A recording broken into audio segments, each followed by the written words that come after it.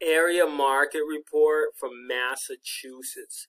So, before we get started, Michelle and I grew up in Massachusetts, aka Titletown, right, Michelle? That's right.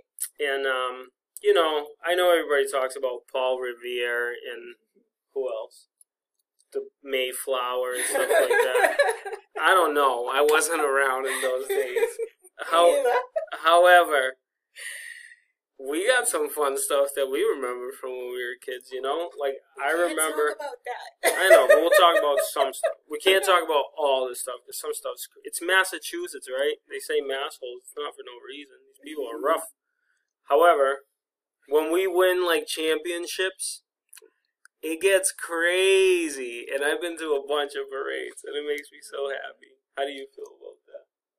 I feel fabulous about that. Have you been to a lot of parades? I've been to a few. St. Patty's Day parade, Patriots parades. It gets wild, right? Gotta love those Red Sox. Things are good. So, we know a few things. Let's take a look at the real estate market. In the last 30 days, Michelle, what do we got?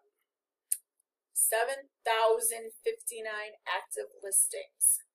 Under contract and contingent. 8,892. And sold. 5,356 sold. Ooh. That's crazy. What does this number mean when you look at these two? Active listings? Versus under contract. So under contract means they're gone. You missed out. That's it. Way more properties going under agreement. Right? In the last 7 days, 2,814 new listings. Yep. 1,862 under contract. Yep. And 800 homes actually sold. Yep.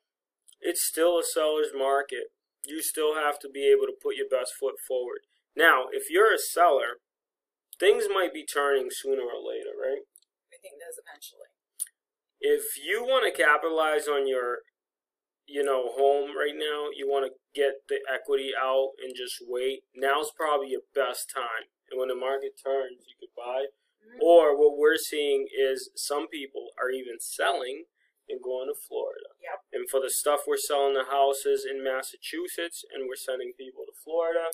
Georgia, Florida. They're getting new homes. New Hampshire. It's amazing. So if you ever thought about figuring out what the value of your home is, you can check out the links below. And as far as real estate goes, it's still hot. There's still not enough inventory, and a lot of the buyers are having hard times because they're competing. So if you're a buyer that's competing, just know you're not the only one. No. It's literally happening. There's so many. For every house, that means 30 buyers lost out. Yep. It's not impossible, though. But so we get deals done every single day. Yep. Right? You just got to know what to do, and you got to work with the best in the business. That's us. We'll see you soon.